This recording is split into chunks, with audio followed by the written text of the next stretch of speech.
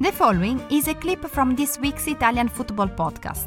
Listen to the full show and all other episodes by going to patreon.com/TIFP and become a member for only $2.99 per month.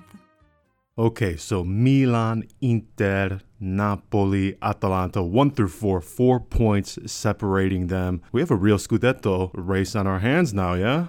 Well, Inter are obviously the favourites, but, Atalanta are on fire right now. 5 wins in a row. They've beaten Juventus and Napoli away in the space of a week. And after Inter, they have the most depth in all of Serie A. And I didn't think they were a Scudetto contender at the start of the season, but they are becoming one now.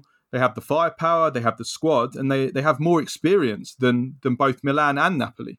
I think it's too soon for me yet. I mean, I'm waiting until after mid-February because up until February 13, Inter will play Milan, Napoli, and Atalanta. And Napoli will have played Milan. And all these big teams will have played each other. It's going to be a really intense fixture list. And I think we'll know by then. Whoever leads the Serie A by then, I think will go on and win it.